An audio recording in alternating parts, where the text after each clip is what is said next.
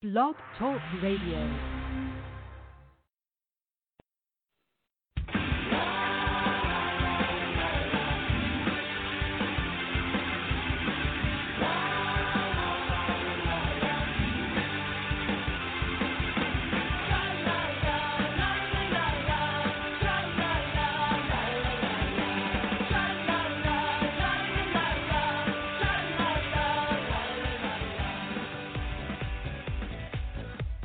Welcome to the Left of Straight Show with your host, Scott Fullerton, as we discuss everything under the rainbow sun, from LGBT issues to foodies, entertainment to books. Join us as we talk to some of the most interesting leaders and celebrity LGBT guests and allies on the internet. So grab a cocktail, it's always happy hour somewhere, and enjoy the show. Now, here's your host, Scott Fullerton.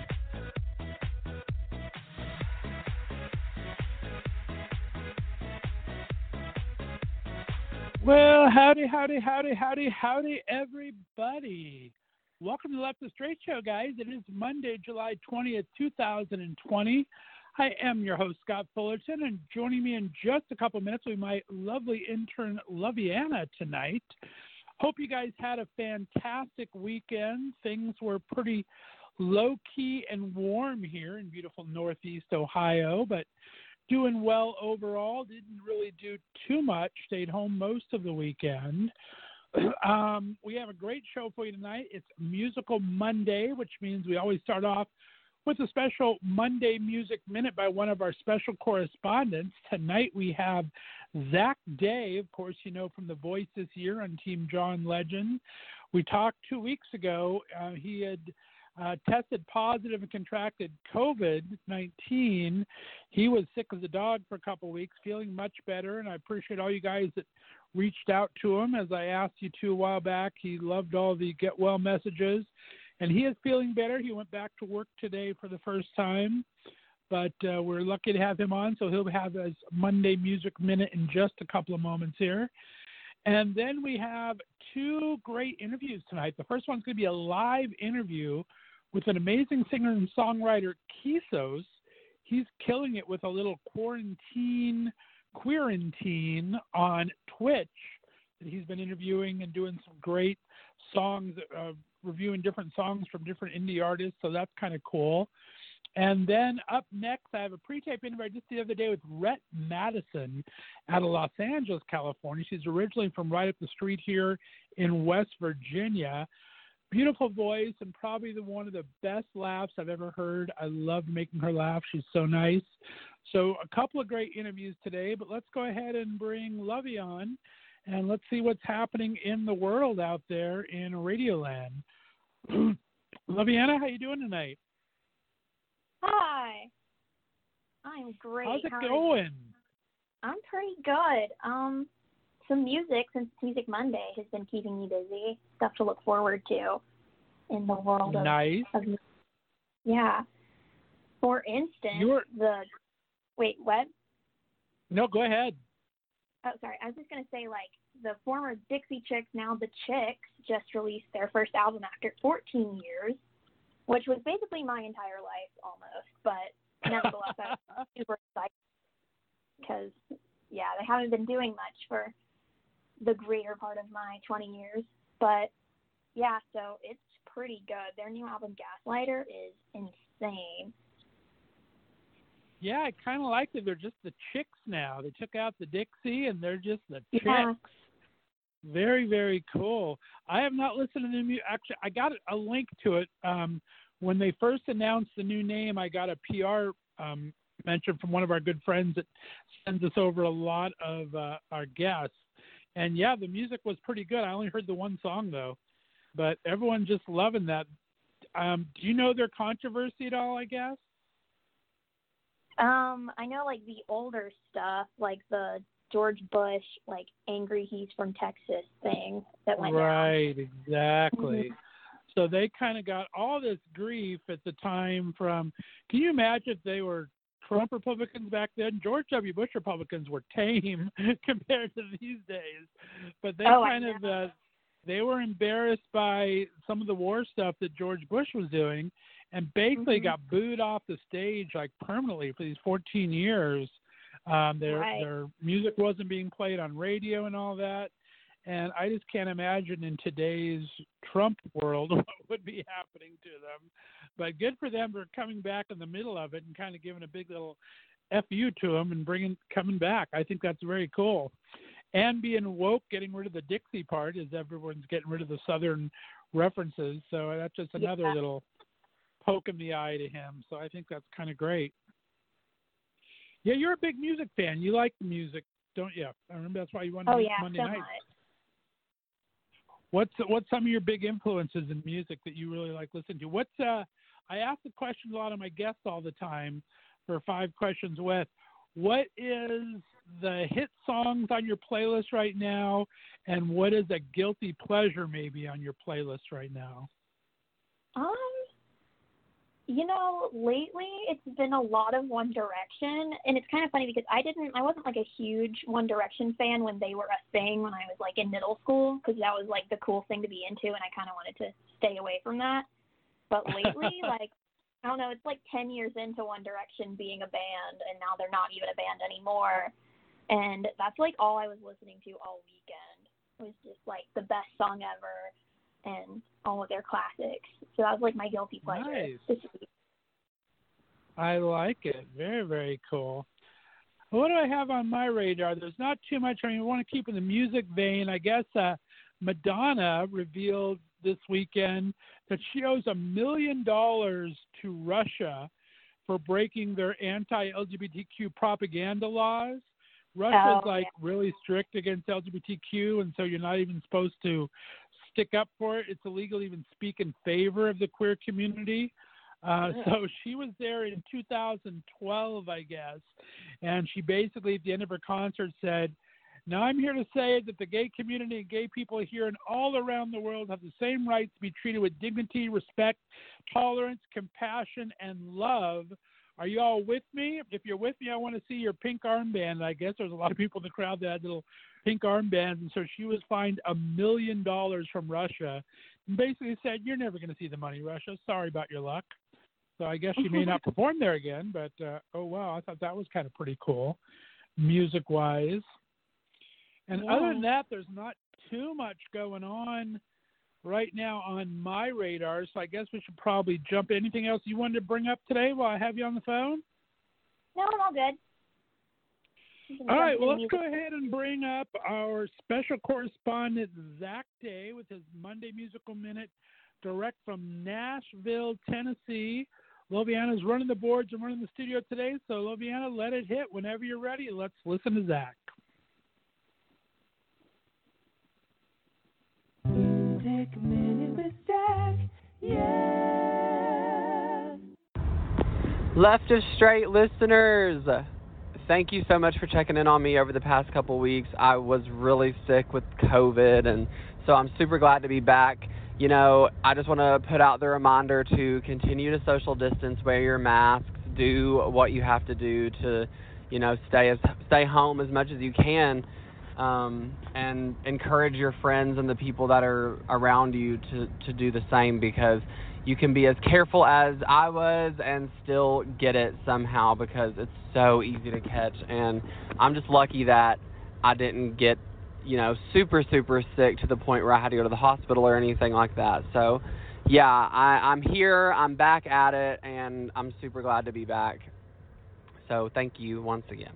All right, let's get to some cool music. You know, it's been a while since I've been on here, so I've been listening to a lot of different music, you know, amongst other things, you know, playing Stardew Valley and, you know, all these little video games on my Switch, because I'm trying to get as much use out of that thing as I can. I paid enough for it.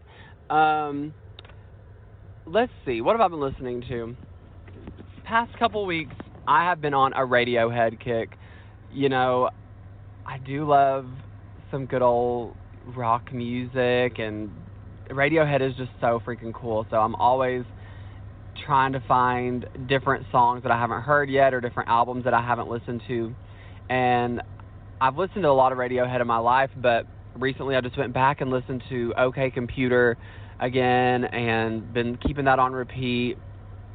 And I think the reason that I really started going back and listening to Radiohead again was because Another one of my favorite singers, Leanne LaHavis. I'm pretty sure I've mentioned her on here before.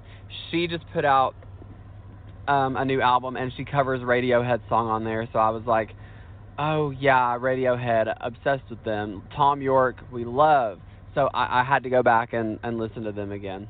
So I would encourage you, if you haven't gone back and checked them out in a while, to do that, because it's a journey and it's so beautiful and just masterfully done. I was watching Suspiria. I've watched it several times. I love it so much. And Tom York from Radiohead also composed the music for the soundtrack to that movie, and it's just so stunning. One of my favorite people, Tom York, as far as music is concerned. I went into a used book and record store the other day, of course, after I was cleared to go back out in public, and there was a lot of different CDs that I bought for my car. I have a little CD player in my car. Sometimes I like to keep like random CDs around just in case, and it's kind of like a nice little thing, a little collection of mine personally. And I found so much gold in there. I got a couple different Bjork records, and I got a Hole record, Aldous Harding. I mean, to find all these CDs, Kate Bush, like, for like a couple dollars, I was like, okay, that's a steal. So I did spend quite a bit of money over there, but it was definitely worth it. So I've just been like going back and listening to all these albums that I've been thinking about and that have just stayed in my mind for some time. I went and listened to Love Angel Music Baby by Gwen Stefani, another one of my musical heroes. I guess you could say. Really, I love her, and it holds up. Okay, let me just say that. It holds up. The songs are bops. I wish that people would give it the credit that it's due. Okay, it's such a good record. Gwen, always on the forefront, and we love her. There's this guy, Will J. He has this record that just came out. I don't know if everyone knows who he is yet or not. I mean, he's very popular, but he's just like so cool. His album is called Perfectionist. It's really pop. It's really the lyrics are just really, what's the word I'm looking for? They tell a story. They're descriptive, but they're still relatable, which is like obviously what I try to do in my music too. But his stuff is just really fun, really great. I encourage you all to check it out. Again, that's Perfectionist by Will J. I listened to the whole album in one sitting and was just like, I love this. So great. He's an amazing singer too. I've also been listening to Shamir. Shamir is a really cool up-and-coming artist. I mean, maybe I shouldn't say up-and-coming, but on the forefront, making really cool stuff.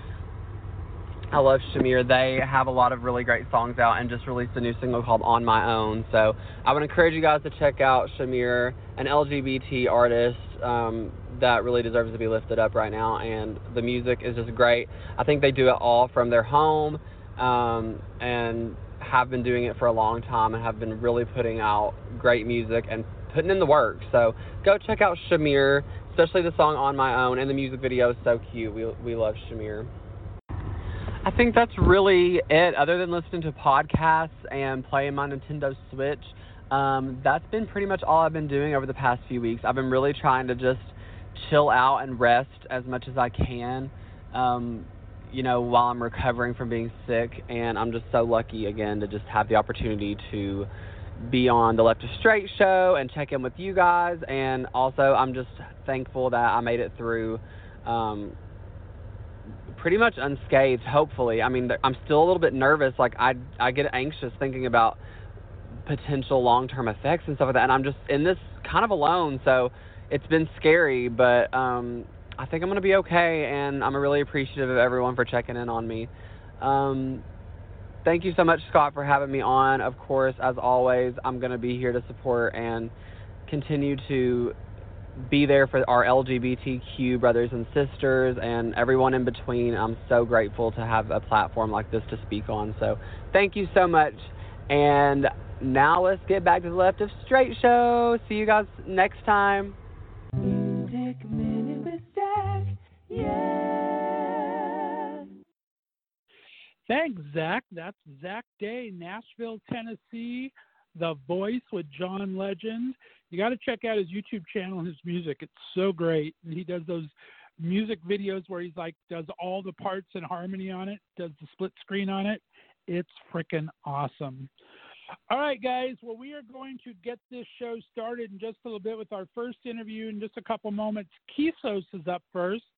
And then the second half of the show, we're going to be talking to Rhett Madison. But let's start with a little song by Keesos. This is He Didn't Want Me. You're listening to Left of Straight Show. We'll be back on the other side with Keesos. Be back in just a little bit.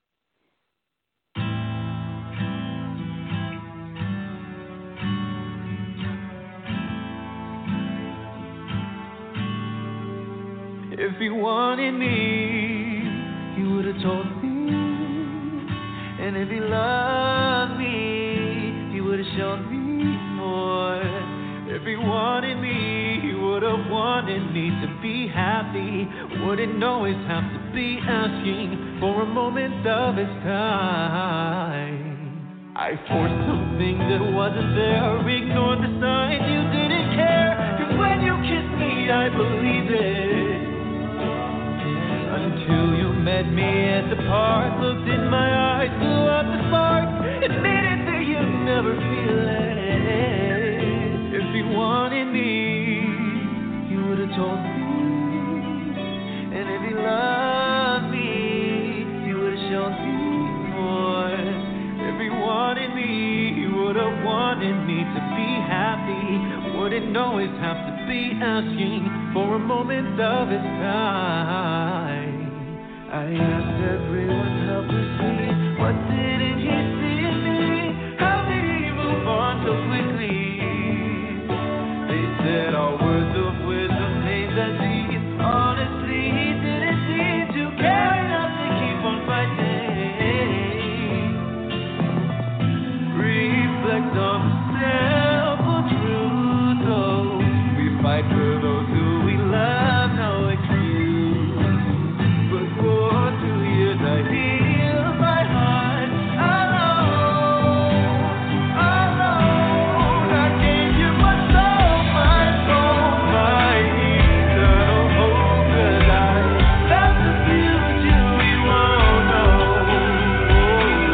I wanted to build a life with you.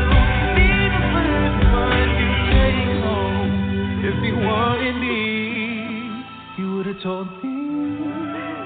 And if he loved me, he would have shown me more. If he wanted me, he would have wanted me to be happy. Wouldn't always have to be asking for a moment of his time. He just didn't want me. He just didn't want me. He just didn't want me. He just didn't want me. He just didn't want me.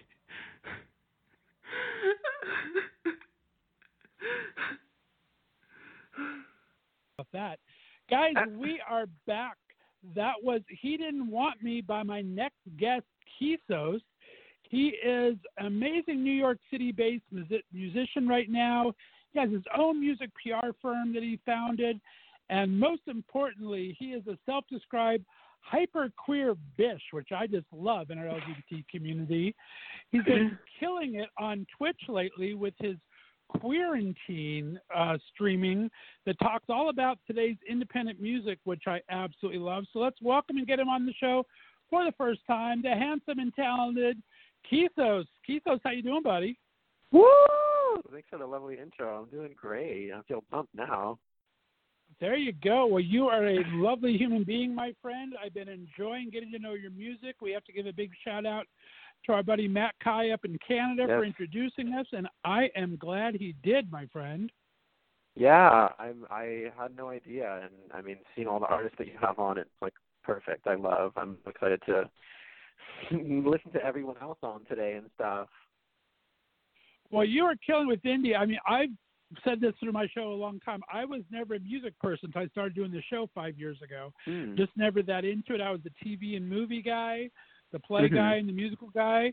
But I started doing this show, and I've just fallen in love with our queer artists out there. There's so many great representations from every genre. It's got to be fun to do your show. It's been cool. Amazing people. It's been cool discovering so many. I mean, even as queer artists, sometimes I feel like you don't know how many people are out there. It's hard to find at first, but once you start finding a few, it's like the floodgates open and you're like in this huge, beautiful world of LGBTQ plus talent. And yeah, Queerantine has been amazing. Just like you said, finding all this talent for your own show. It's been great just connecting with people all over the world, all these different genres, showing that, we can be all these different things. Nice. Well, I want to jump into that a little more in just a bit, but let's start with a little background. Yeah. Like I said, you're in New York City now.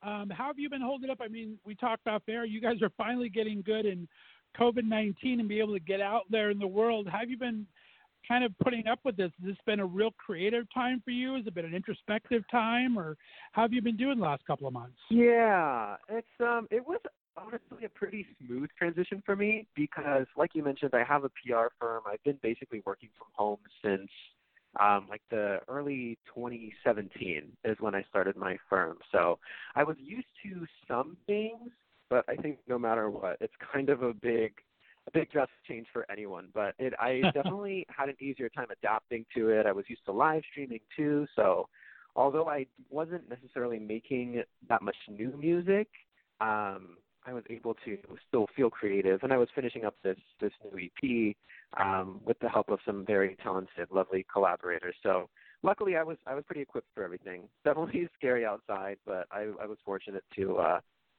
be acclimated. There you go. As long as you have a good Postmates account, you're good to go, right? You can make it do anything to start with.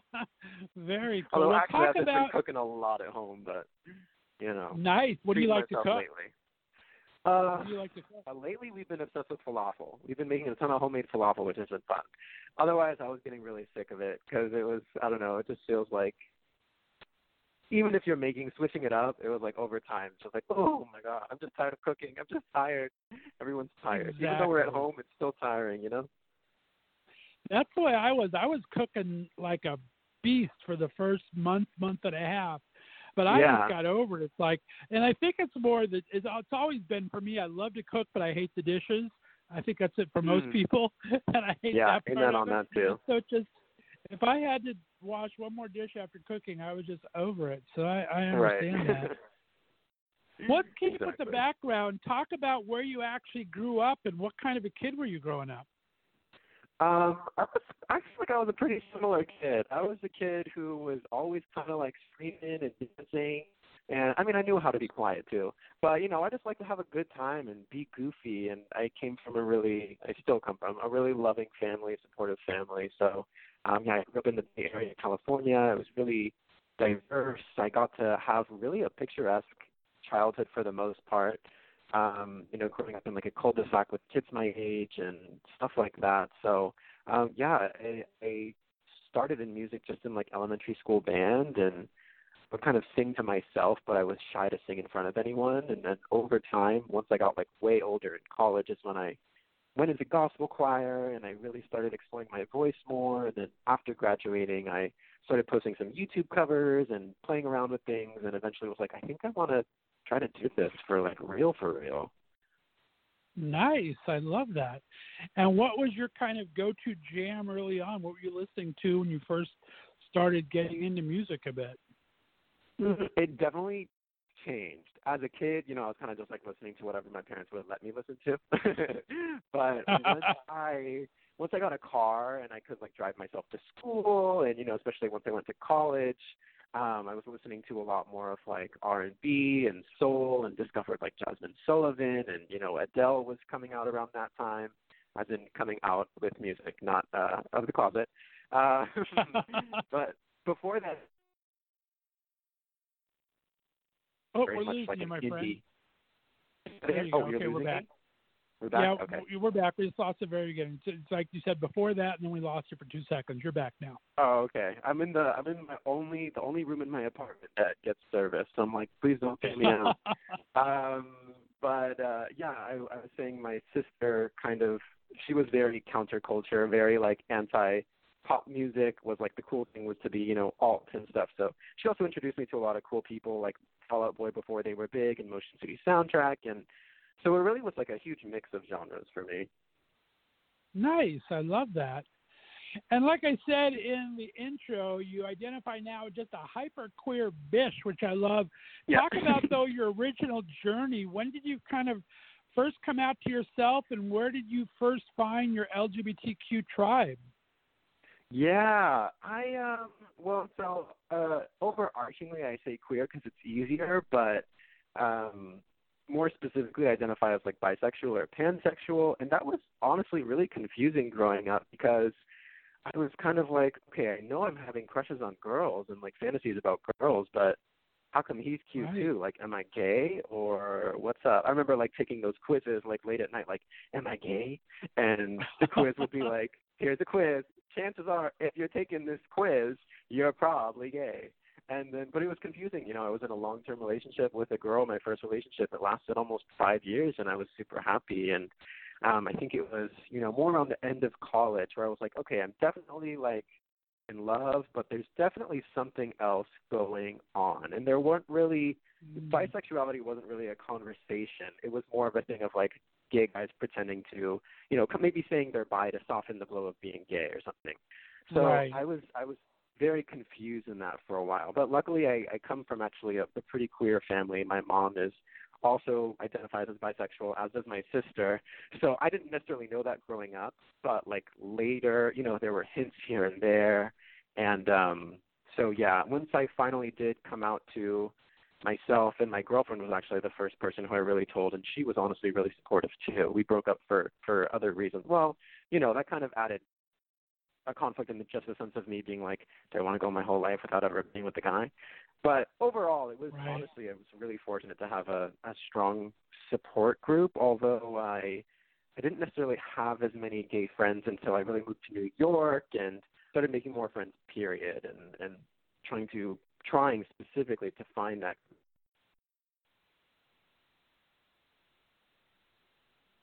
Oop, maybe you cut out this time. No, I think you did. That's all right. One of us did. That's all right. We'll get through it. We're getting through it. I like it. We're working. We're working it. All right. Well, very cool. I like that journey. Yeah. And then, especially, what was the impetus to go to New York City? I mean, San Francisco, Seattle, Portland has a different music scene from LA. What made New York City the destination for you? Yeah, I'm from like pretty close to San Francisco, and I worked in San Francisco for a year after college, and I just felt like it wasn't the city for me. Also, it's like the most expensive city in the U.S. So when we were looking at where to move, I was like, I literally, you know, I kind of looked at like Seattle because I had family near there. I looked at L.A. because I had family near there, and I looked at New York. And a part of me was like, well, if I'm going to make a pretty big move no matter what, might as well make the biggest move and go all the way across the way. And luckily my roommate at the time, we were kind of like quitting our jobs at the same time, and we were like, well, let's just move together. Let's do it. So we did that, and yeah, it was kind of just to try to do something new, but I don't know if I would have done that without him as my support group there. Right. Yeah, no, that's important. What did you find? How did you find the city when you first go to? Because, like I said, I'm from LA area. I brought a lot of friends to LA. People usually either love it or hate it. It usually takes a year or so to get acclimated to LA because it's so different. How was your foray in New York? Did you kind of adapt pretty quickly? What did you think about it at first? It feels like a distant memory. I think the fact that I don't have a terrible first reaction is a good sign. I know that LA isn't necessarily, I was like, I know LA isn't necessarily, I wasn't excited about living there. I definitely came to New York with an open mind. I was lucky to find like a job within the first month so that I could kind of, you know, support myself.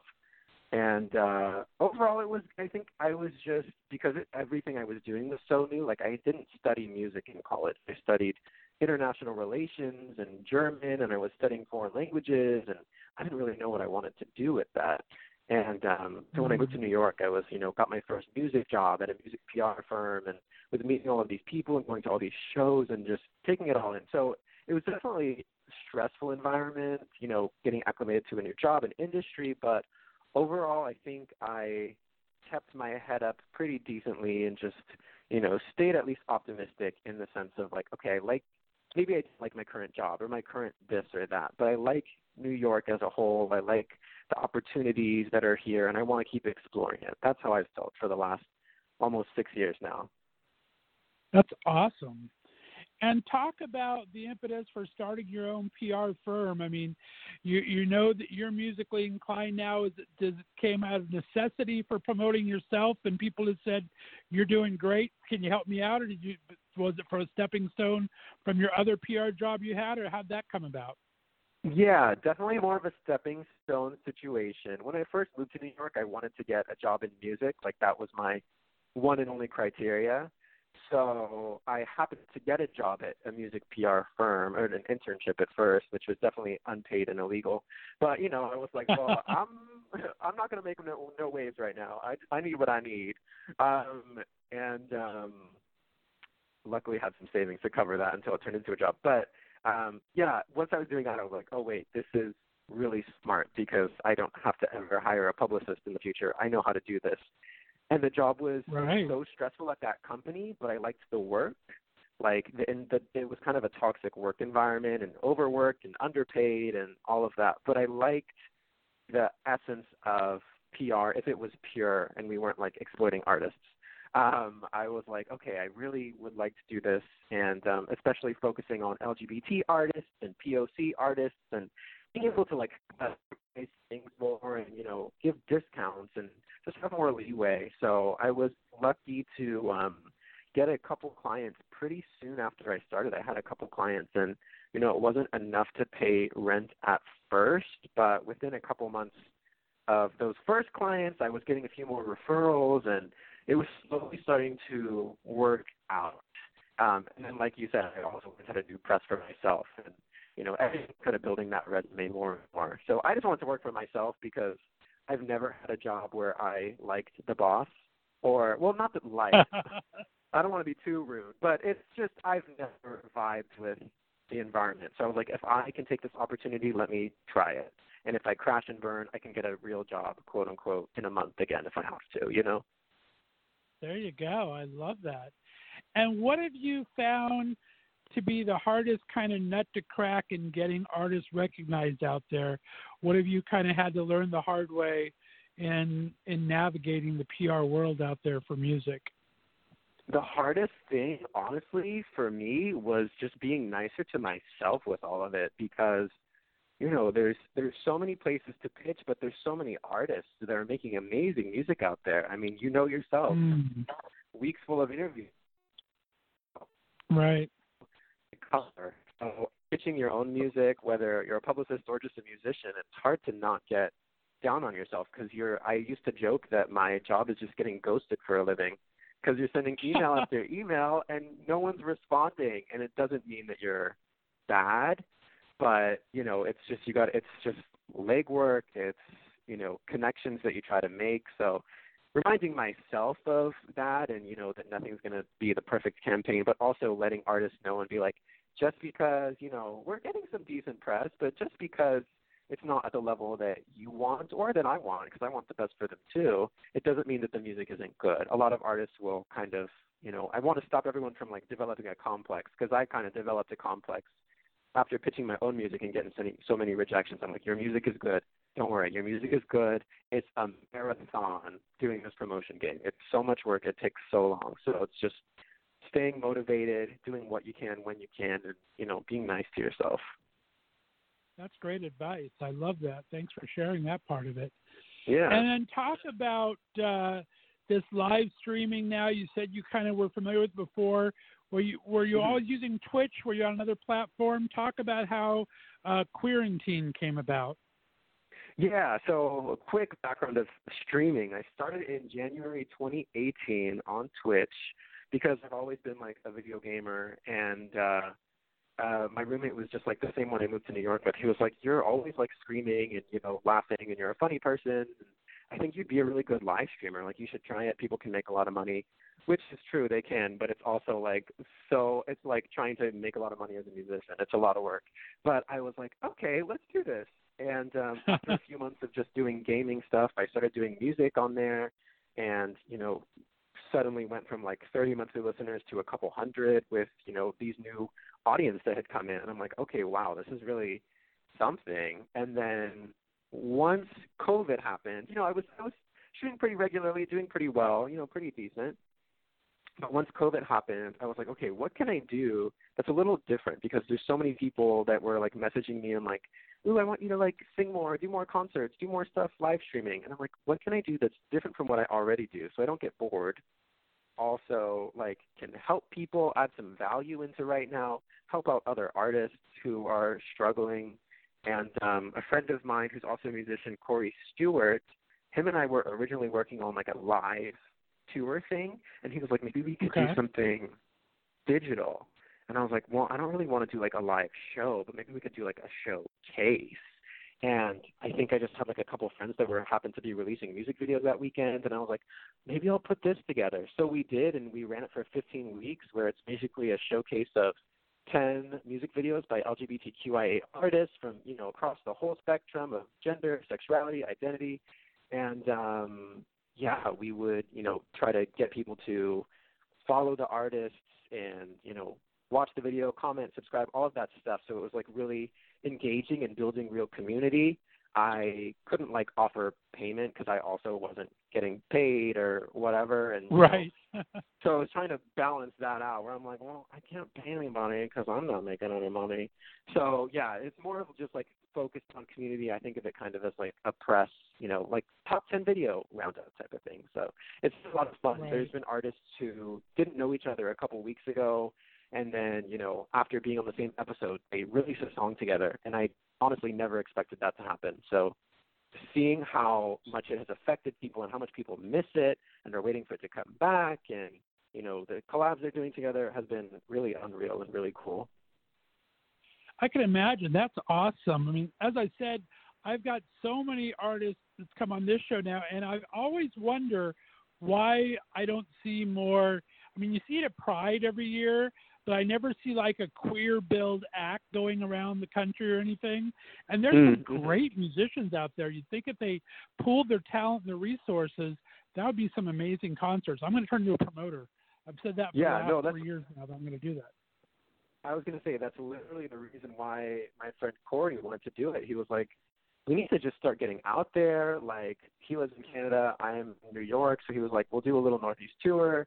We started, contacting artists that we thought would be a good fit, and then right then COVID happened. But it's really crazy how many artists are out there that the mainstream has no idea about, that indie has no idea about, and we have to beat down some of that to build our own platform and push ourselves in front of the mainstream audiences, because a lot of the powers that be won't do it for us. Exactly. And every genre has been represented. I mean, I had like 4 weeks in a row of gay country artists, which I just never thought of, gay male country artists who I would not think of for some reason. It's just more, exactly. Every genre is being represented. Now, I love part of your show. I mean, you try to create this judgment-free zone on Twitch, which I absolutely love. Talk about your goals for your channel and for your show. Yeah, I always want it to be – I don't want it to be like reviewing or comparing. For me, Quarantine, like I said, it's so community-focused, especially at this time when people are really like going through it mentally. Like, even if you still have a job right now, it's still just a stressful time. You can't see your loved ones. There's so much going on. So at the beginning of each episode, I remind everyone, like, there's no negativity allowed. If you have anything nice to say, don't say anything at all. But most people don't come in with that attitude. They come in with an excitement now, and, they're looking for, what are the things that I love about this artist, that I love about this video. So I always make sure, that people are excited and in a mindset of support and, discovery, instead of like, well, it would have looked better if they did this or that, or that's nice, but how about, no room for that. Right. And on top of that, Twitch and the internet in general can be, there's a lot of bullies out there, homophobes, all of that type of thing. So, I make sure to let my community know, like, someone might come in, but we will block them immediately. I have like a team of moderators, and, they're friends of mine, and they're people who are just as committed to creating a safe space for us as I am. So it's just a nice, happy corner of the internet for at least 2 hours a week. where, you can discover some new artists and just relax and, or like talk in the chat and hang out, whatever people feel like. Oh, I love that, and I love that you've kind of planned that far in advance. I mean, I have capability of taking phone calls on my show and chat room, and I've tried it a couple times, but you get those little wackadoodles that'll sneak through, and you're right in the middle of an interview with a great guest, and it's like it slows the whole flow down. So I applaud you for doing it and everything, because it's tough sometimes. Yeah, it's like, they can be distracting, or they like take the guest out of the mood and all of that. But luckily on Twitch, that's a pretty regular, well, I should say it's regular to have moderators and stuff. So, Right. Even the viewers, the regular viewers on Twitch, they're always the community you build will always protect its own community, So because I talk about a welcoming environment and that's all I allow, the community only allows that too. So Right. It is nice. I love that. And like you said, you've just been building and growing. You have over 2,000 listeners or subscribers now. Talk about, are you starting, when people start finding these kind of outlets, you get a lot of submissions. Are you getting a lot more video submissions now? Is it turning into a job going through these every week? Or how is that part of it, the business behind the non-paid business?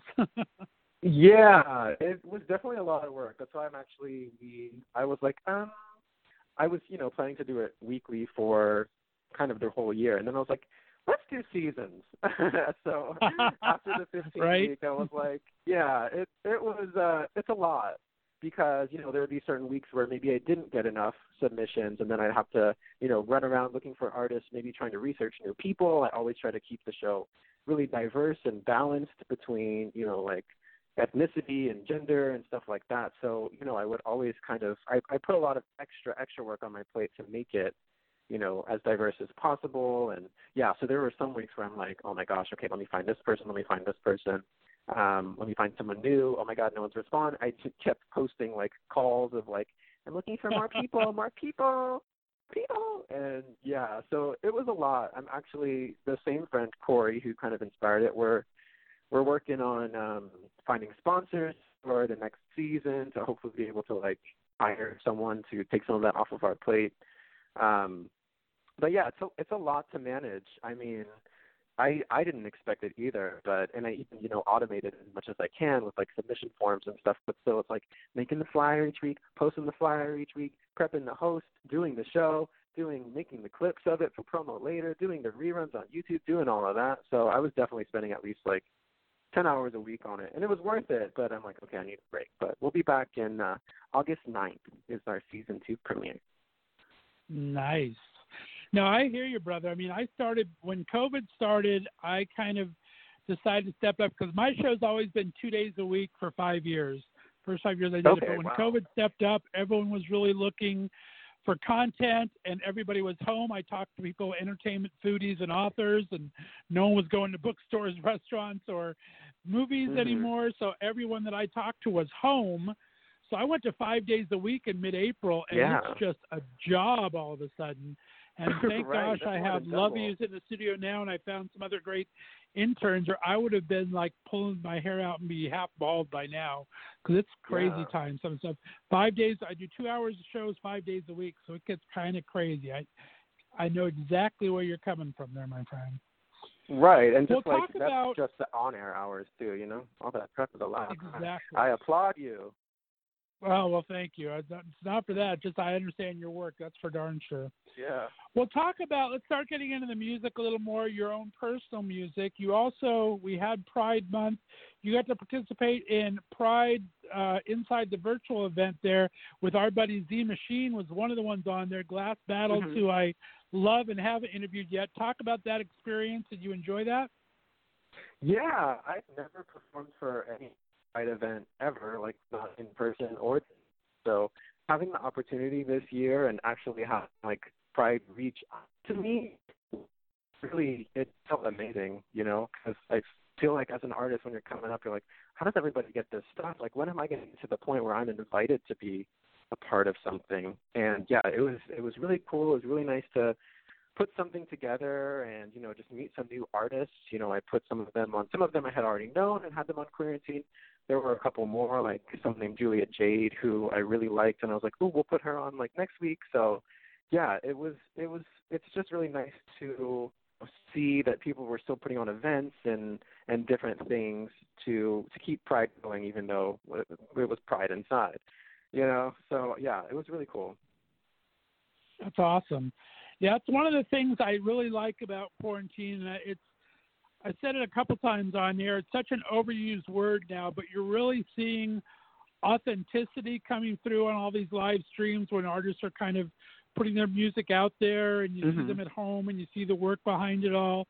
And I think it really shows the artisticness of the artist of having to put all that together. And that's I love seeing some of these streams, everyone doing it from Broadway to fitness people to things like you did for Pride. It's been an amazing use of the technology, so I really enjoy that quite a bit. Let's get into your album, my friend. The Sweet Nothings, amazing, just came out. How's your feeling of accomplishment? You got to be so proud of yourself. I mean, it sounds like it was a tough thing to go through, but you got to be pretty accomplished. Yeah, it was such a long process to make this EP. So I released my first EP in February 2018, but I went through the breakup that this current EP, Sweet Nothings, is about in summer 2017.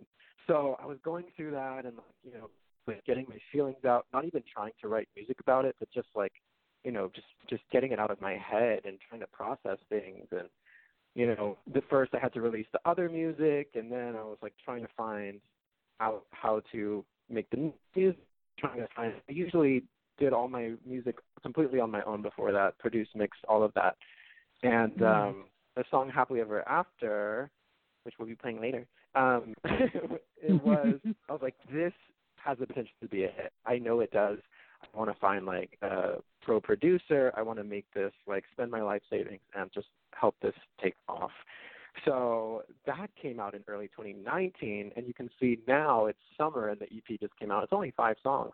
So it's like, what took him so long? But it was just a long process of, you know, going through those emotions, balancing regular life, balancing, you know, new relationships and all of that stuff. But it feels really good to have it out. It feels really good to, I feel like even though it had all of these delays, it was kind of meant to come out right now. I'm a very, like, hippie person, so I believe in, like, destiny in those ways. So I feel like this is the time it was meant to come out. And the response has been really amazing. It's been cool seeing people's reaction to some of the songs and the surprise reaction to some of the songs. So, yeah, it's always a great accomplishment to have this music out. And, I am very glad it's done. I was tired of holding on to those songs for the last 3 years, but it's definitely worth it. Well, you should be very proud of it because it is. The thing I like about EPs, and you know the music business probably more than anybody right now, how it's changed so much and become just let's release a single every 3 months. But EPs and albums really tell a story when they're executed correctly, and that's what you've kind of done through the 5 stages of grief. Through these songs, I love that type of a structure. How did that come to you, and what's been the response to it? Yeah, it was kind of an accident. Honestly, like, I didn't set out to write any of these songs really, or to have them be an EP, but I was just kind of, you know, going through the breakup myself and going through the emotions and writing what was in my heart. And I looked back at the songs after, and I was like, wait, I can clearly see how they match up to each of the 5 stages of grief. Maybe that would be like a cool, I already wrote the music, might as well use it, you know?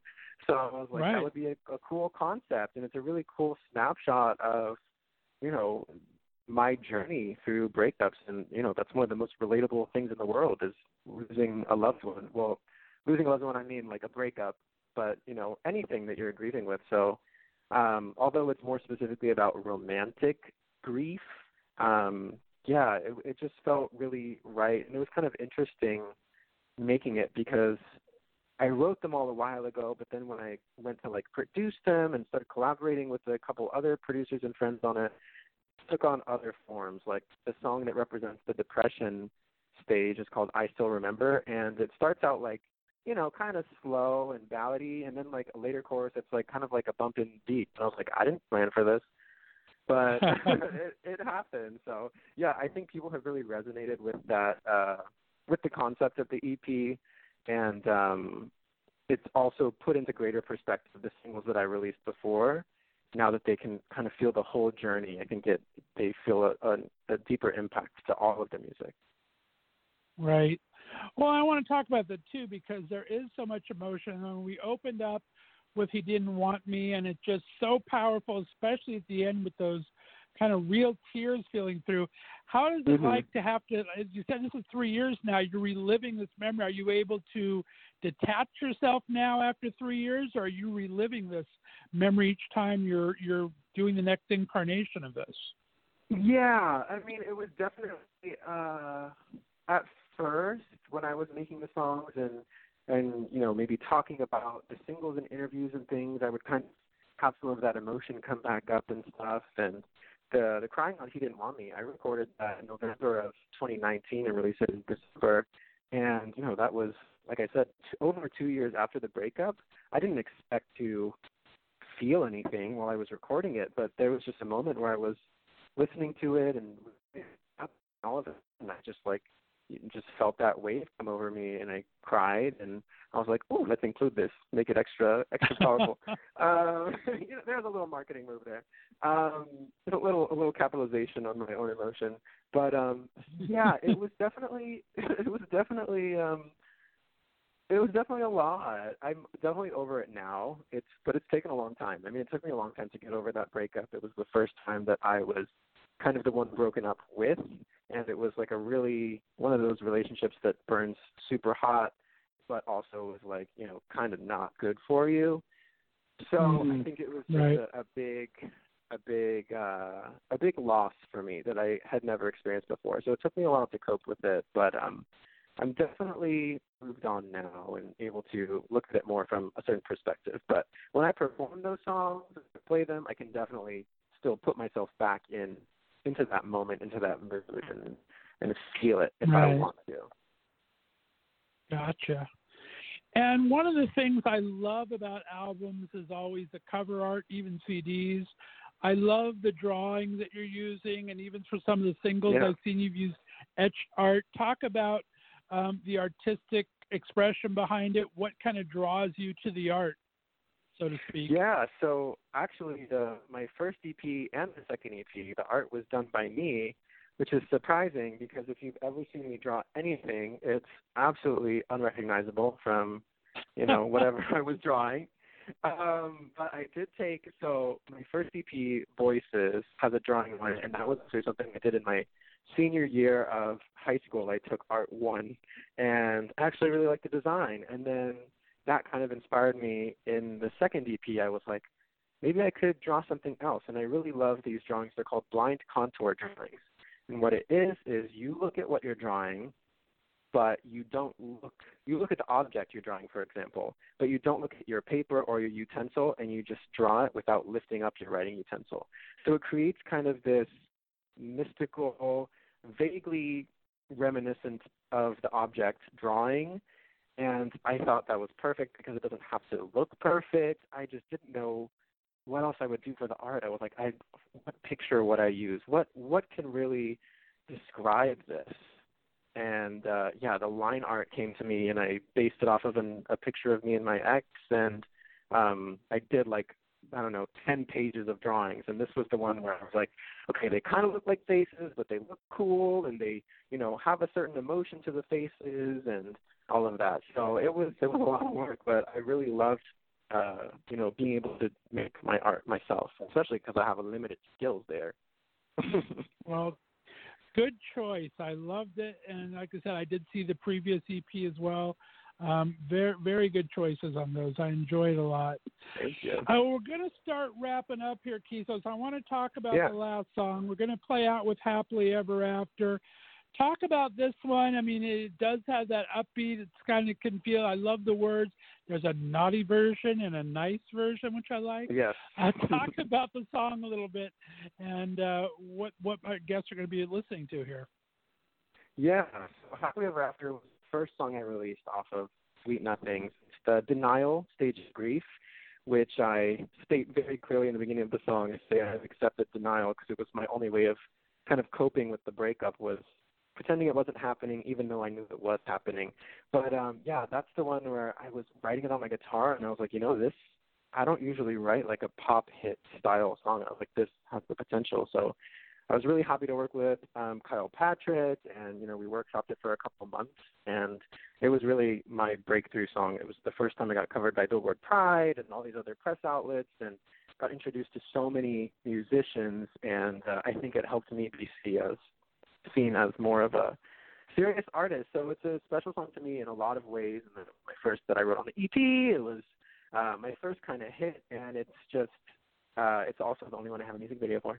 But yeah, it's very real, very raw, and very fun, surprisingly. So I hope y'all like it. It is great. I absolutely love it. Talk about where you see your journey going from now. Like you said, you're getting ready to start a new season of Quarantine, so you're featuring other artists. Are you being inspired to write through all this? Are you still writing constantly, or where do you see your next album coming from? Yeah, I actually, luckily, I happen to have a few collabs planned, so I have something coming next month, and the month after that, and the month after that.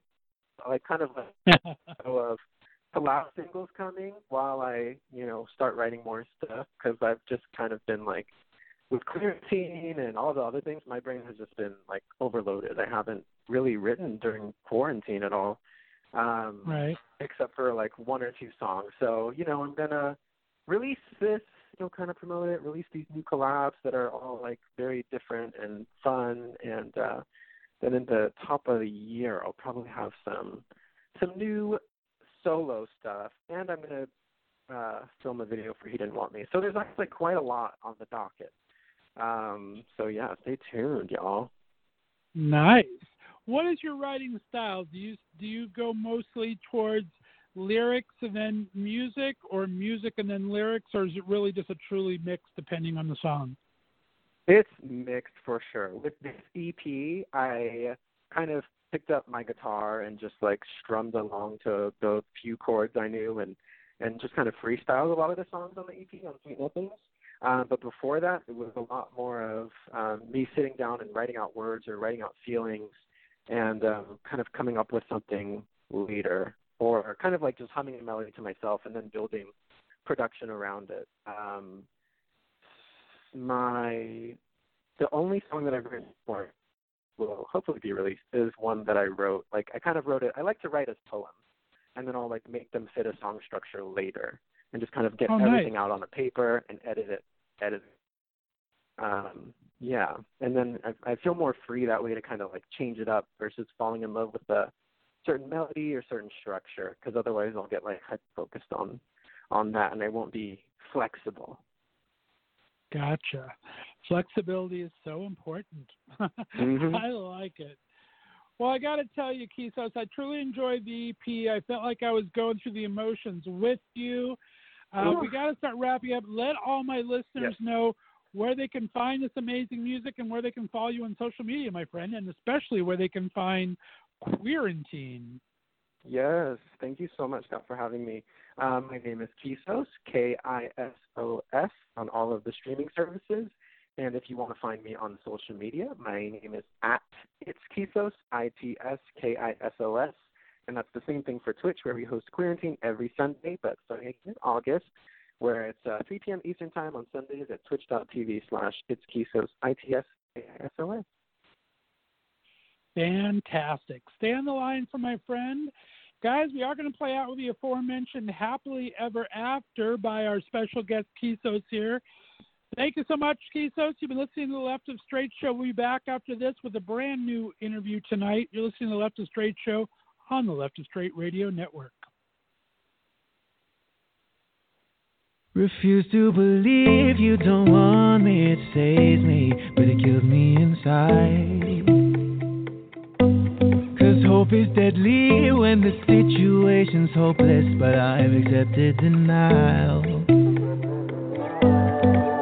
It's fucked up, but you're my motivation. We'll grow up and then you'll see what you're missing.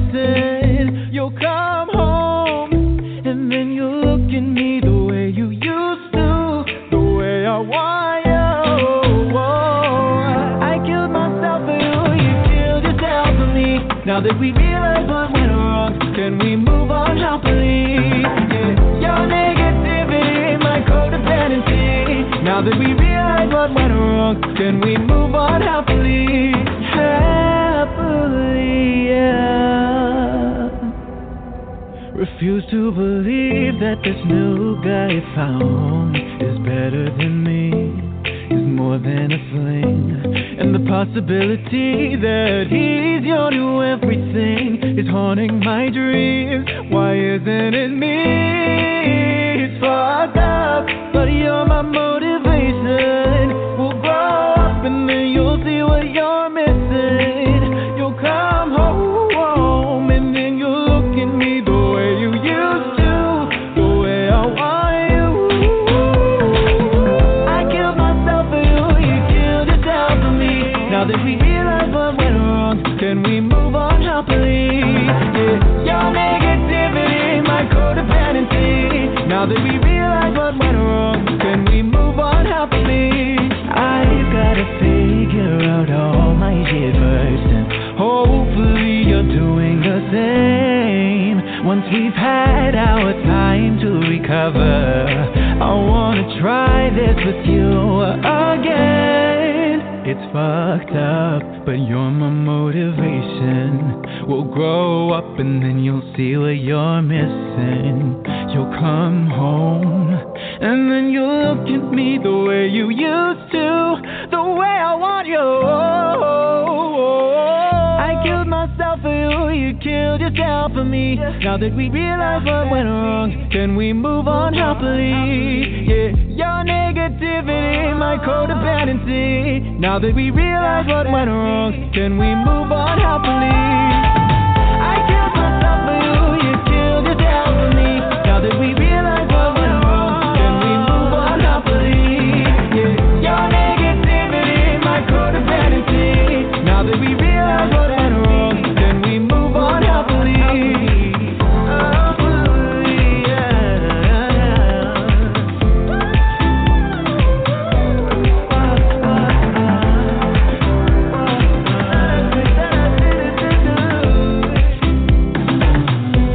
refuse to believe you don't want me, it saves me, but it kills me inside. Guys, we are back. Thanks so much to Kisos for coming on today. Great interview, and he has this album is really good. Like I said, we talked about it briefly, but it does hit on all of the 5 stages of grief. Each song kind of works its way towards bargaining, denial, anger, depression, acceptance. It's really a great concept of an album put together really well. So check out Kisos. It's on Spotify and all those great things. We're going to go on now to my next guest, who I interviewed just the other day, last week, at the end of last week. She is a fantastic singer-songwriter herself. As I said, she used to live not too far from me here in West Virginia and has been out in L.A. now for a few years. Has an amazing, clear singing voice and a beautiful laugh. I love making her laugh during the interview because she has such a great laugh. So let's go ahead and play out one of her songs. And when I come back, I'll be talking to the lovely and talented Miss Rhett Madison. You're listening to the Left of Straight Show right here on the Left of Straight Radio Network.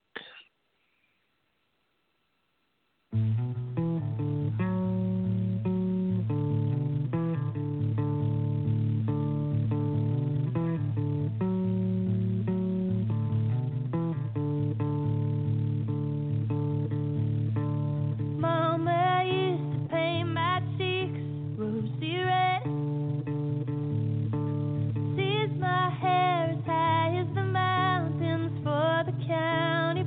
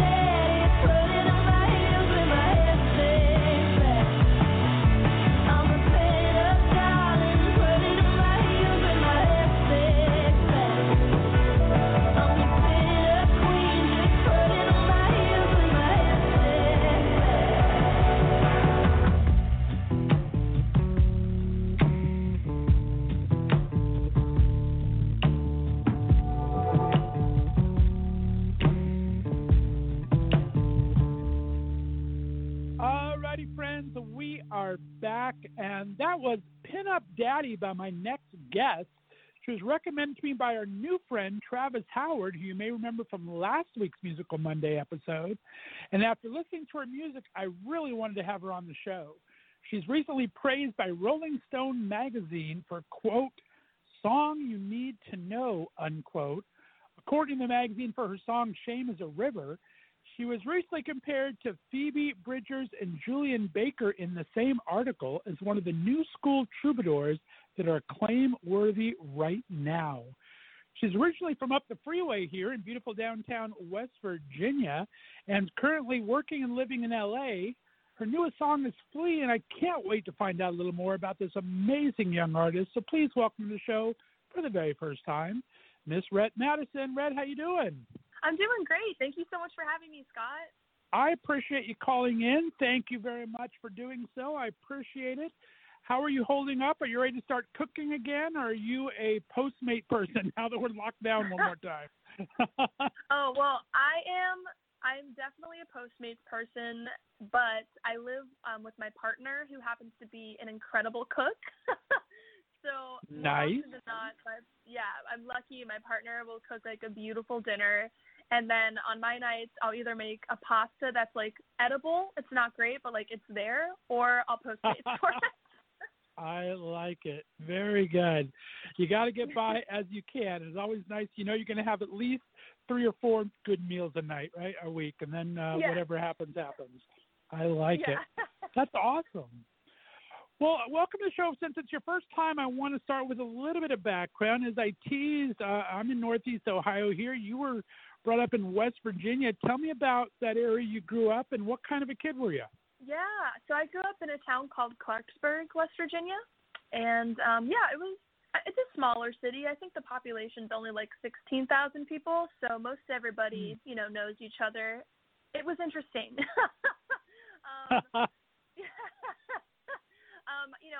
Same town was pretty Catholic, and I went to the Catholic church quite a lot as a young kid. Sunday school, was eventually confirmed in the church. But I also was queer and wasn't really out at all until I was like maybe 17 or 18. I started coming to terms with my identity and writing about it in music and telling my family and friends. So it was a hard experience at times because I was living in an environment where sometimes, unfortunately, I would hear adults be quite homophobic, be it at church or in the school system. Yeah, but I still have some family and some beautiful friends that were so supportive of me and always have been supportive of me that I'm still very close with and I love endlessly. There's some really beautiful things about West Virginia. I mean, I feel like it's one of the most beautiful states ever. It's so gorgeous. And I'm lucky to have people there that I still love today. It shaped me in a lot of ways. Oh, that's fantastic. Very cool. And you started writing and singing relatively young, like 12 years old. That's kind of got to be an experience. Most people, songwriters or something, come from their own experiences, and as I'm sure you were kind of developing your queerness and everything, kind of questioning it, that had to be hard not to be able to talk about it all, I guess. Did you feel like you had to hold a lot in?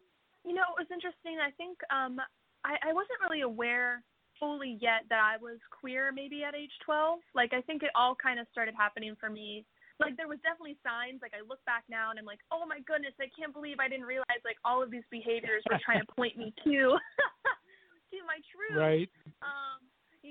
But when I was 12, I don't think I fully had the awareness of myself just yet. But, songwriting, I started writing at 12 because it was very therapeutic for me, and it was kind of like writing in a diary almost.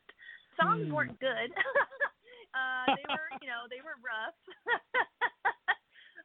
But I was, again, that was another, lovely benefit, I will say, of that town, is because I also had found music teachers in that small community that were just really supportive of me wanting to write music and gave me opportunities to perform at like local choir concerts, or I always would try to enter like the local county fair talent shows. So I'm grateful for that experience too, I would say, as a positive of growing up in that community in West Virginia, that luckily I ended up crossing paths with just really supportive and incredible teachers that really encouraged me from a young age to keep making art. And I don't know, I feel lucky that I had that happen in my life as well.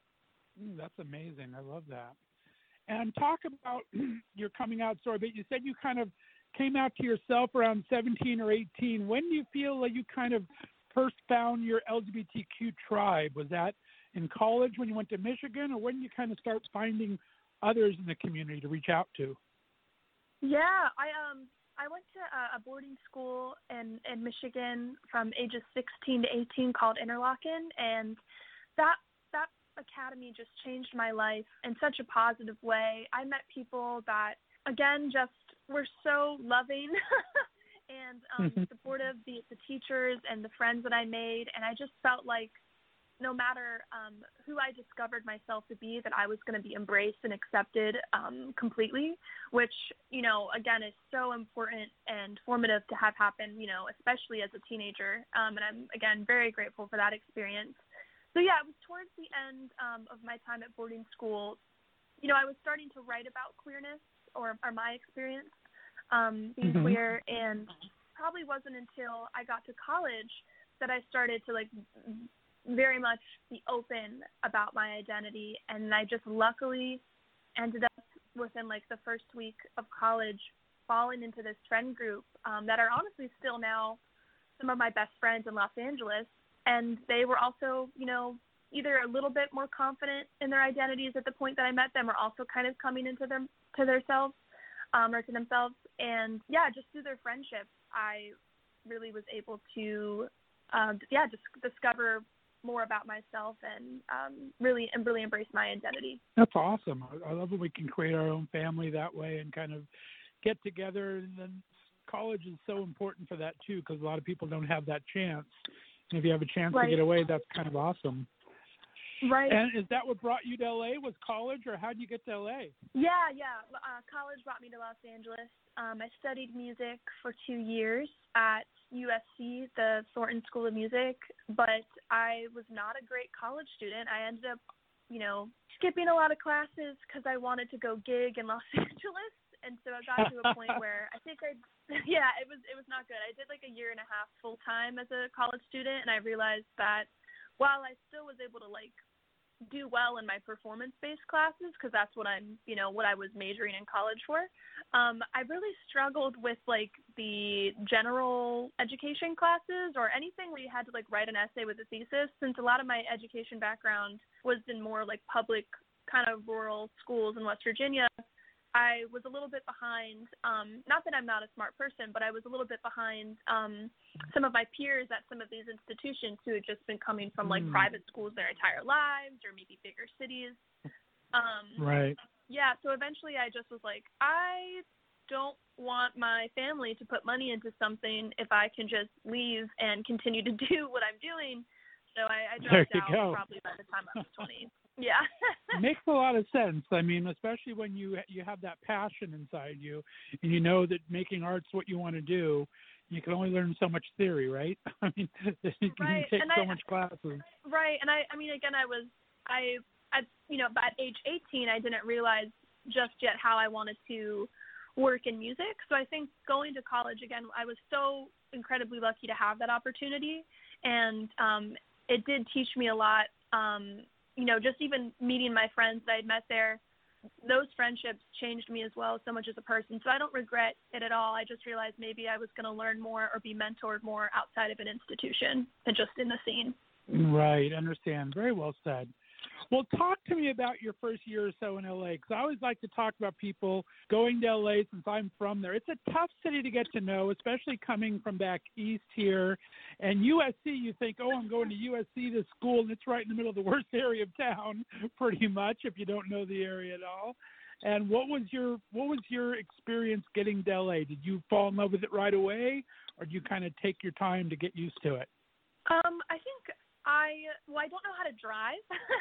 And I didn't have a car, so that kind of limited, some of my access to so many incredible parts of LA. And once I started making friends with people who had a license and grew up in Los Angeles, they showed me so many beautiful pockets of LA that I wasn't even aware of. And I just fell in love with the city. But it took me probably 6 months. Let's jump into the music here, what was some of your earlier inspirations of music, and what kind of vibe were you catching early on? A lot of the music that I look up to and have really been inspired by just happens to be some music that my mom would used to play for me as a kid. We would listen to a lot of music in the car when we would make, road trips from where I grew up in West Virginia to visit my grandmother in a rural coal mining town in Pennsylvania. And we would listen to a lot of Fleetwood Mac and Cat Stevens and Prince. Those are probably some of the most influential musicians to my music, I would say, early on. And then as I got older, I started really falling in love with like Carole King's music and Joni Mitchell and Stevie Wonder and just so many incredible, songwriters and musicians. I don't know, there's always such a treasure trove of music that I feel like I still have yet to discover. But yeah, I feel like a lot of music that was made before I was born has really been a huge influence on me. Not to say I love music that's also being made now, but I guess if I had to trace like what are my influences, it's probably mostly music that predates my birth. Right. That makes sense. No, I love that. And you have that sound. I mean, you have such a soulful sound, and I love the stripped down stuff. I mean, like I said, I was listening to all of your work there. Good Intentions, probably one of my favorite songs. It's so stripped down, and you are amazing. It's just your voice is fantastic. So I really enjoyed kind of getting to learn it. You talked about your mom a little bit, and a lot of your songs are based on that because it wasn't really it was kind of a sad situation. Talk about what you're comfortable sharing with my listeners and kind of how that informed your music. They come from a very personal place. I do write a lot about my life. One of the more recent releases, Shame is a River, that is a song that I wrote about both my mom and I's own experiences with, just struggling with mental health or, loving somebody with an addiction. And I kind of wrote that song, even though it's coming from my perspective, I intertwined both my mom and I's separate experiences together to become one narrative for that song. Gotcha. Okay, great. And talk about how you write songs. Are you more of a lyric person first? Does the melody come to you first, or just kind of depends on how the song is? Oh, that's a great question. With writing every song, it's a bit of a different experience, but I have noticed a trend where I might feel an intense emotion about a situation in my life, but not yet have the words to properly articulate like why I am so emotional about whatever thing is happening. So often I will first like just sing or like scream melodies, and I won't really be singing words necessarily. I'll just be like, like whatever that is, like just odds or, maybe vowel sounds. Right. Just to connect to the emotion that I'm feeling and get kind of deeper into it. And then after I feel like I'm finding a melody that is like lining up with whatever scene I'm seeing in my head, then I can start to write lyrics about that. But I feel like it usually starts from a very emotional place for me. And I feel like the easiest way for me to get my emotions out and like record them is usually, by singing and playing an instrument first, and then I go back and find the words to properly like articulate what I'm trying to express. Sure. And talk about, do you play? I mean, the guitar. There's a lot of guitar featured. There's a piano featured. I love the piano and Canvas. Do you play all of your own instrumentations as well? Well, it varies from track to track. So Canvas, I played the piano and sang it because it was just like a live take. I usually play guitar, I'm trying to think of how to say it, like for Good Intentions that maybe you heard on SoundCloud, that's me singing and playing guitar. But once I do more like fleshed out production stuff, like Fleas or Pin Up Daddy, I'll be playing the main like electric guitar line. So for Fleas, like the first kind of like dun dun dun dun dun dun dun dun, like that guitar line, that's me, and I play that throughout the song. But then the producer that I'm working with, Theo Katzman, he'll be playing the drum set. He'll be playing maybe additional guitar lines. Joe Dart for most of those tracks will be on bass. For Pin Up Daddy, my friend Brian Jones is on bass, not Joe. Or Lee Pardini, who's an incredible piano player. He plays the keys on all of my album that's going to be released in the fall, except for like one or two songs where I'm singing and like playing the piano voicings for those. Right. But yeah, I play some of the instruments, but like a lot of the other instrumentation is played by either my producer Theo Katzman or some of our friends who are session musicians during the recording process. That's awesome. And I thought that Theo was going to be producing your album, and you were actually supposed to go on tour with him later this year. How did you guys meet, and what is that working relationship like? Yeah, Theo and I, so while I was in the process of skipping classes and dropping out, I was playing a lot of writers' nights in Los Angeles, a lot of local writers' nights. And I was playing writers' round at Hotel Cafe. And I think I was 19 at the time, and Theo just happened to be, like, I think closing the writer's night that evening and playing a few songs. And luckily, he happened to be there early enough to catch, my set. We met, and he was very kind. I asked him, like, hey, like, I can't actually stay tonight for your set. I have to go back to a band practice for college, but, like, send me a link to your SoundCloud. Like, I'll totally check out your music. Not realizing that he was in one of my favorite bands at the time, Wolfpack. Oh, that's funny. I didn't connect the face to all the songs that I had been, like, jamming out to in college. And then he was like, hey, I'm in this band. And I was like, oh, my God, you're incredible. I love your voice. I've heard you sing. I didn't put it together that this is who I'm talking to. I'm so sorry. But anyway, we would meet up for coffee sometimes, kind of like a mentor moment. And he's just been supportive as I've continued to write and, gotten older. And we eventually were like, hey, let's make a record together. And we wanted to collaborate. And it lined up to be happening now. And we were lucky enough before everything shut down that we were able to tour from like January to mid-March. So we did like over 30 shows throughout the U.S. and one in Canada. And that was like my first extended tour where I was like playing my own music. And it was a really great learning experience. I felt like it helped me grow a lot, and I just, I wouldn't have been able to have that opportunity to play the music, in front of that many people if it weren't for, Thea's generosity and friendship for, taking me out on the road. I love that. And what do you think of touring? Do you kind of like it out there? I mean, this is something that independent artists especially have to do a lot of, but anyone anymore. Did you like going on the road? Yeah, I've been really lucky that the few tours that I've done throughout 2019 and 2020, were with people I really enjoy, musicians I really admire. And we were lucky enough that, I guess the tours again that I've been on, I was lucky enough because I'm either a soloist or I'm singing for like a cover band or whatnot. We're able to travel in a Sprinter van, so there's a bit more room. I've done like the very DIY, like let's get in the Prius and play sports grills and house parties. And it's really hard. I did that also while I should have been in class, probably in college. And it was definitely really intense.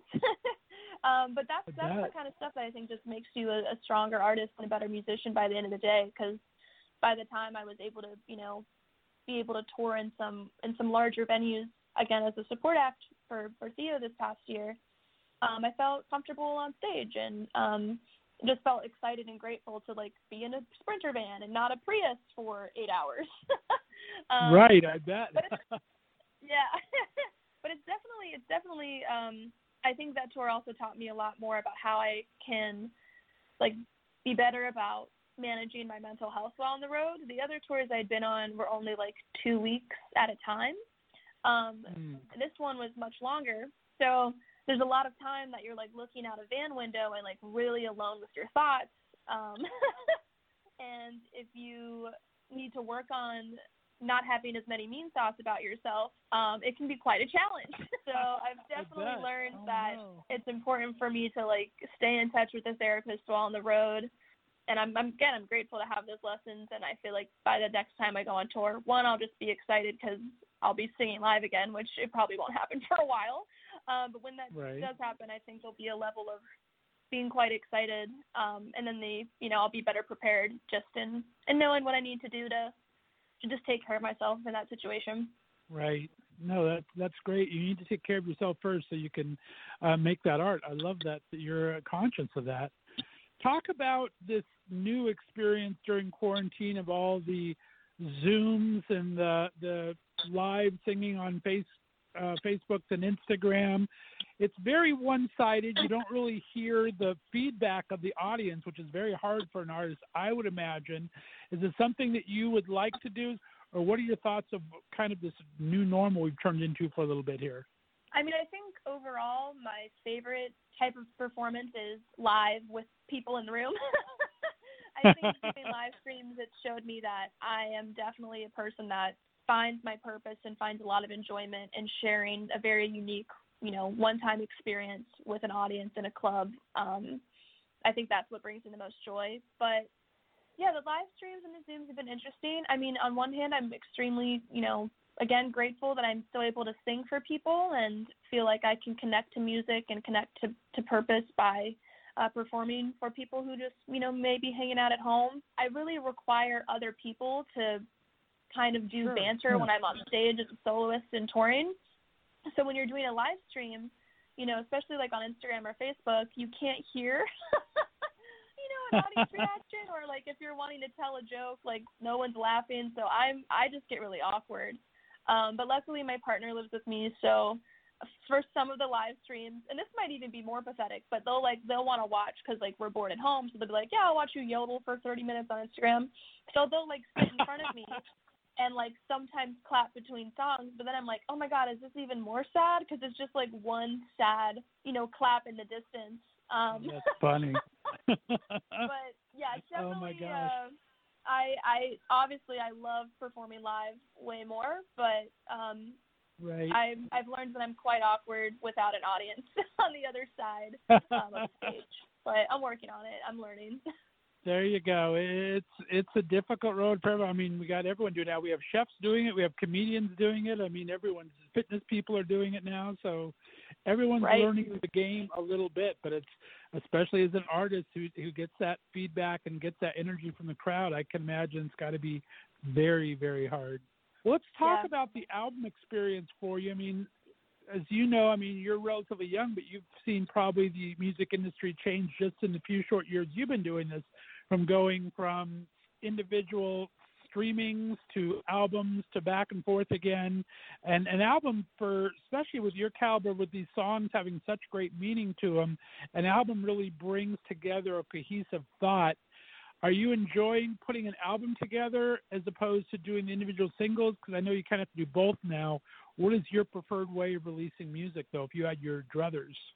Yeah, I think, again, I feel like pretty new to releasing music, at least on Spotify. But, I enjoy putting out, like, a few singles, I think, to lead up to this first project, because I want some songs maybe to have their own little moment to shine. But, yeah, I think I'm more I feel like it's strategic to put out a lot of singles, because then each song has a chance at getting, like, playlisted and really treasured by an audience. But I think I am, maybe in kind of old school, where I really like an album start to finish, and I really like, the entire, like, theme. Not necessarily like it has to be on one certain theme, but I like just knowing, like, hey, this is a body of work that I've made from 2017 to it'll finally be released in 2020. This is like a portrait of or a snapshot of what I was going through during those years, and I'm really excited for, just to have that kind of be its own collective work. And I don't even know if that's the right words I want to use. But I think I'm really still. Yeah, there we go. But yeah, I think I'm very much into albums, and I'm really excited to release this album because I already have a lot of songs written for the album I want to follow it with, which I think will be more focused on grief and losing my mother, but also falling in love with my partner all in the same year. And so I'm really looking forward to what's next, but I am excited to finally give songs from 2017 and 2018 to the world, and then move on to work on something new for myself. Oh, that sounds amazing. Going to have a relatively quick follow-up. I like that. And when do you guys think you're going to be able to release that this year? Are you looking for the fall or more winter, or when do you think you're kind of waiting for a window with what's happening in the world, or are you just going to let it go when it's ready? Yeah, I think ideally I'd love to put it out in the fall, mostly because I think, for myself as an artist, until I can get this album done, I feel like I'm just very concerned about when it will be finished. I just want it to be done and released so that I can, start working on the next thing. I think, and maybe there are other artists like this, but I think artists are always a little bit ahead, just because we're making the art for ourselves. We're a little bit ahead of maybe where our audience is at, in terms of like the songs I'm going to release this fall will probably be new to the small audience that I have. But to me, I'm like, I wrote this like 2 years ago. I want to move on to what I'm thinking now. So I feel like I'm maybe somebody who's a little impatient and just kind of wants it to be out there so that I could just work on what I've been holding on to even for a year at this point. Gotcha. No, I love that. I can't wait to hear what new music you have, because it sounds like lots of emotions. You'll be pulling that together as well. That is terrific. Talk about for a second, if you had the chance to have someone else write a song for you and you had the chance to write a song for someone else, who would you like to write for you and who would you like to write for? Oh, wow. Oh, that's such a good question. Oh, my goodness. Whoa. I'm just blown away. I'm a really big fan of Kacey Musgraves. So if I had an opportunity to maybe co-write with her, like we co-write a song for my album and then we co-write a song for her album, that would probably be a dream come true. I just love her songwriting, especially what she did on Golden Hour. Yeah, I think that's my answer for both. I just want to collaborate with Kacey Musgraves. That is a good choice. I like that a lot. Very, very cool. All right, well, we're going to start wrapping it down here. Let's talk about Flee, the newest song out now. Tell me how that came to you and what it's about. Yeah, so Fleas is basically, I wrote that while I was, this was probably the year after I dropped out of college, and I was working at a coffee shop. I was still living near the university, but I was working at a coffee shop off campus, and I definitely was living the artist lifestyle with like the mattress on my floor and being like, what am I doing in LA?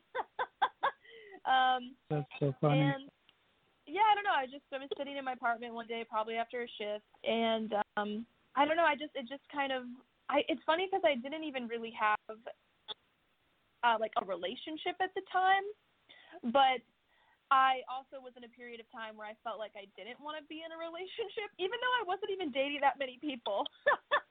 Like I wasn't like on the market, like going on a lot of dates either. I was just like working a lot and like sleeping a lot. But anyway, I think I just had this night where I was like, I don't want anyone to hold me back. I don't know. And so I kind of leaned into this idea, just about having commitment issues, but using the imagery of dogs to convey that message. And so that's how the song was born. It probably seemed on stage like I really, like when I sing that song, maybe people think like, oh man, she must like date around and like can't settle down. It's like I was having nobody call me up. That's I was so dating funny. no one. My partner's my first real relationship, and that happened like 2 years after I wrote that song. But I just think I was like feeling angsty, and so I wrote that. There you go. But it had beautiful little corgis in it. It was a gorgeous video. I loved it. Thank you. Yeah, that's my partner edited that. My partner Tess made the visualizer for that song. Oh, nice. That's awesome. That's always great to have a collab right there in the house. I like that. Yeah. Very cool. Well, very, very good. It's been an absolute pleasure to be able to talk to you, Rhett. Let all my listeners know where they can find you on social media and find some of your great music. Oh, yeah. So thank you so much for having me again. This has been such a pleasure. And if people are interested in following me on Instagram, I'm just at Rhett Madison, RettMadison. And then, yeah, I'm Rhett Madison on Spotify. Same thing, just RettMadison. And, yeah, that's my social handle pretty much everywhere. Twitter, Facebook. If you type that in on YouTube, it'll all come up. I am absolutely in love with your voice, my friend. Thanks so much for being on the show, and you have to come back on when the album drops. That would be amazing. I would love to. That would be so fun. Thank you for having me. Oh, my pleasure. Stay on the line for me. Guys, we're going to play Out to Fleas, and when I come back, we'll be talking to another guest. You'll see the Left of Straight show right here on the Left of Straight Radio Network.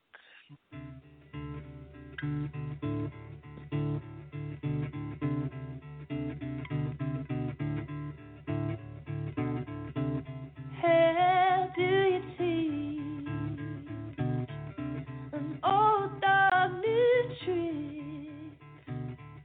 I'm always shaking at your lead, so I don't know how to commit. How do you learn when it's better to roll over than dig up the dirt? You're always chewing at my bleed, so you don't know how to leave me be. Oh, you don't know how to leave me be.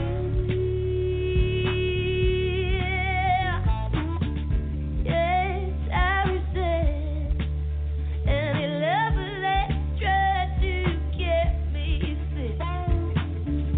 Let me tell you, it takes more than a stitch to make me obedient.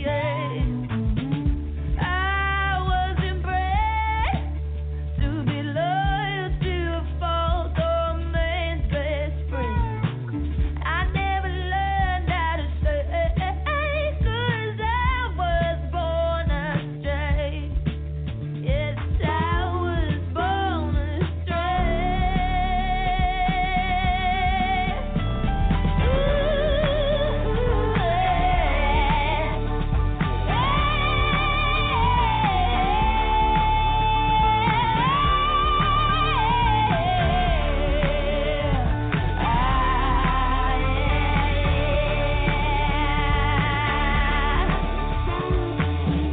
Heard you moved on, put a shiny new color on your fluffy little dog. I bet she don't mind eating natty at this, but I never wanted to be your bitch. No, I never wanted to be your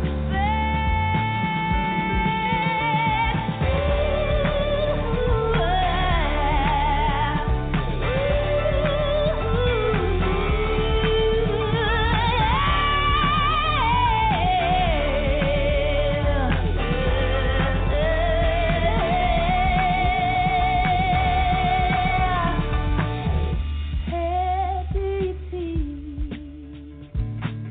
an old dog new tricks?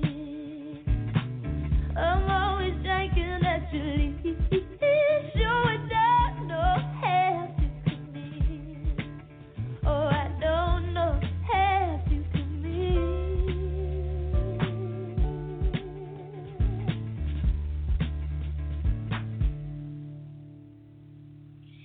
Alrighty, guys, we are back.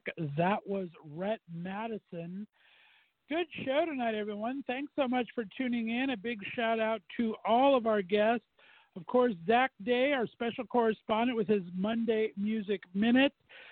Artist Kisos, you need to check out his Queeratune streaming. He gives 10 fantastic new indie LGBTQ plus artists a listen every other week. The next season starts in August. And Rhett Madison from California.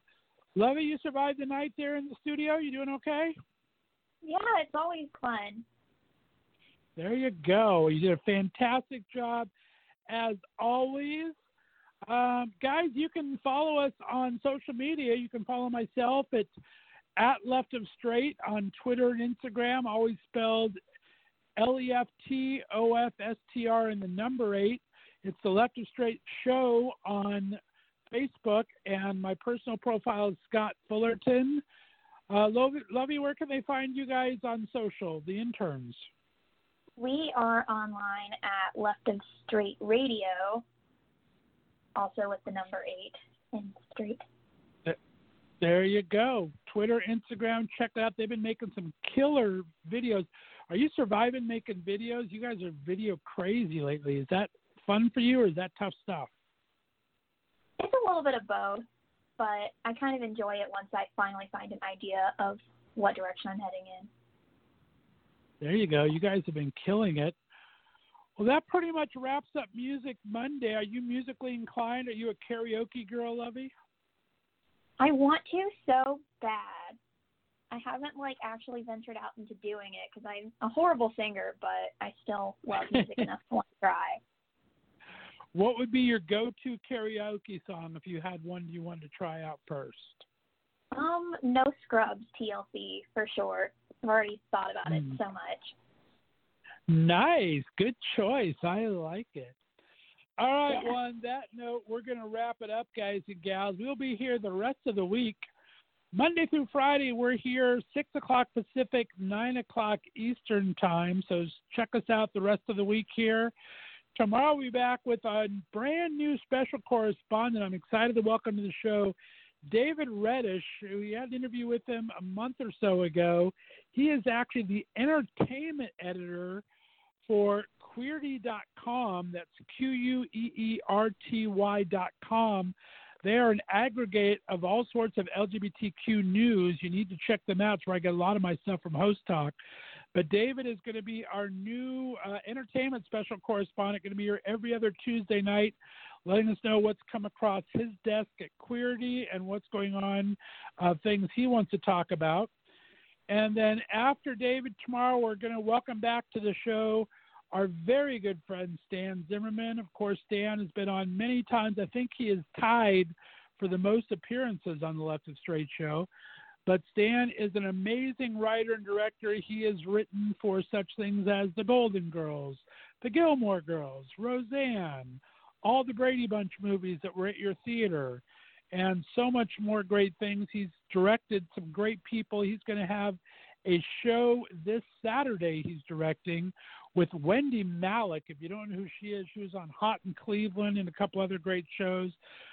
Amazing kind of stuff. So he'll be on to talk about that tomorrow.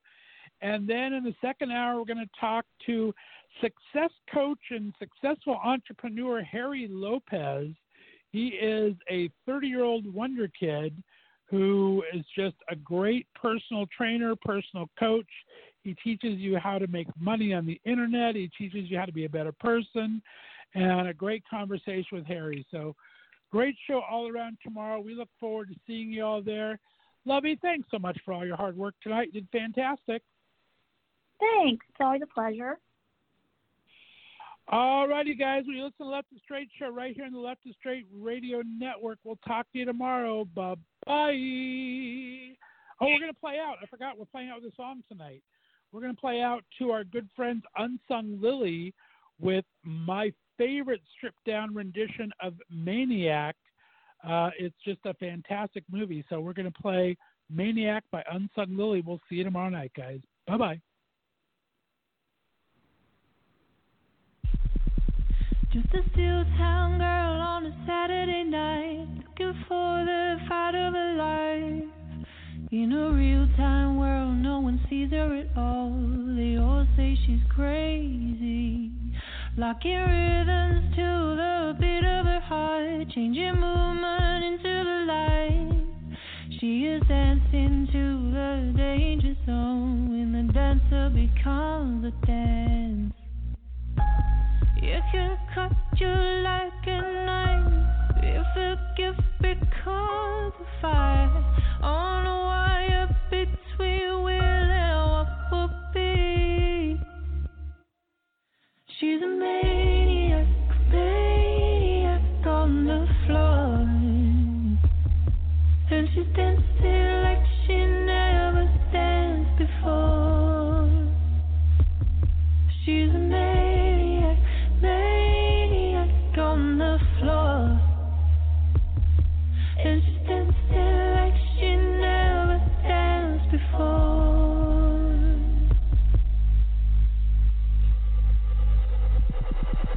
On the ice through line of insanity, there's a place we'll never see.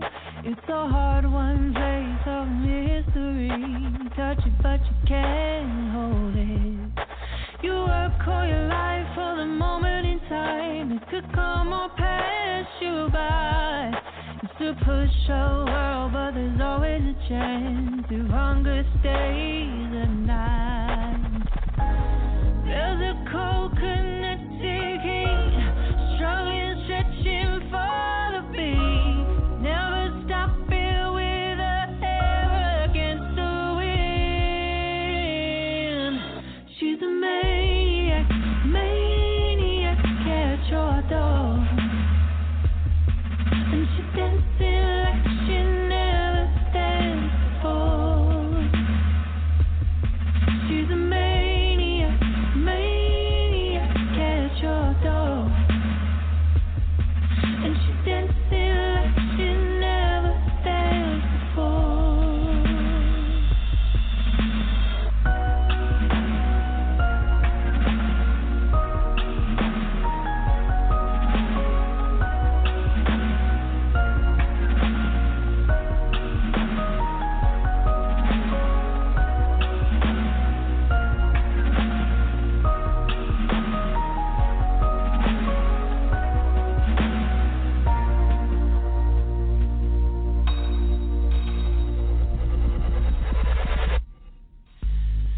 Can cut you like a knife if the gift becomes a fight.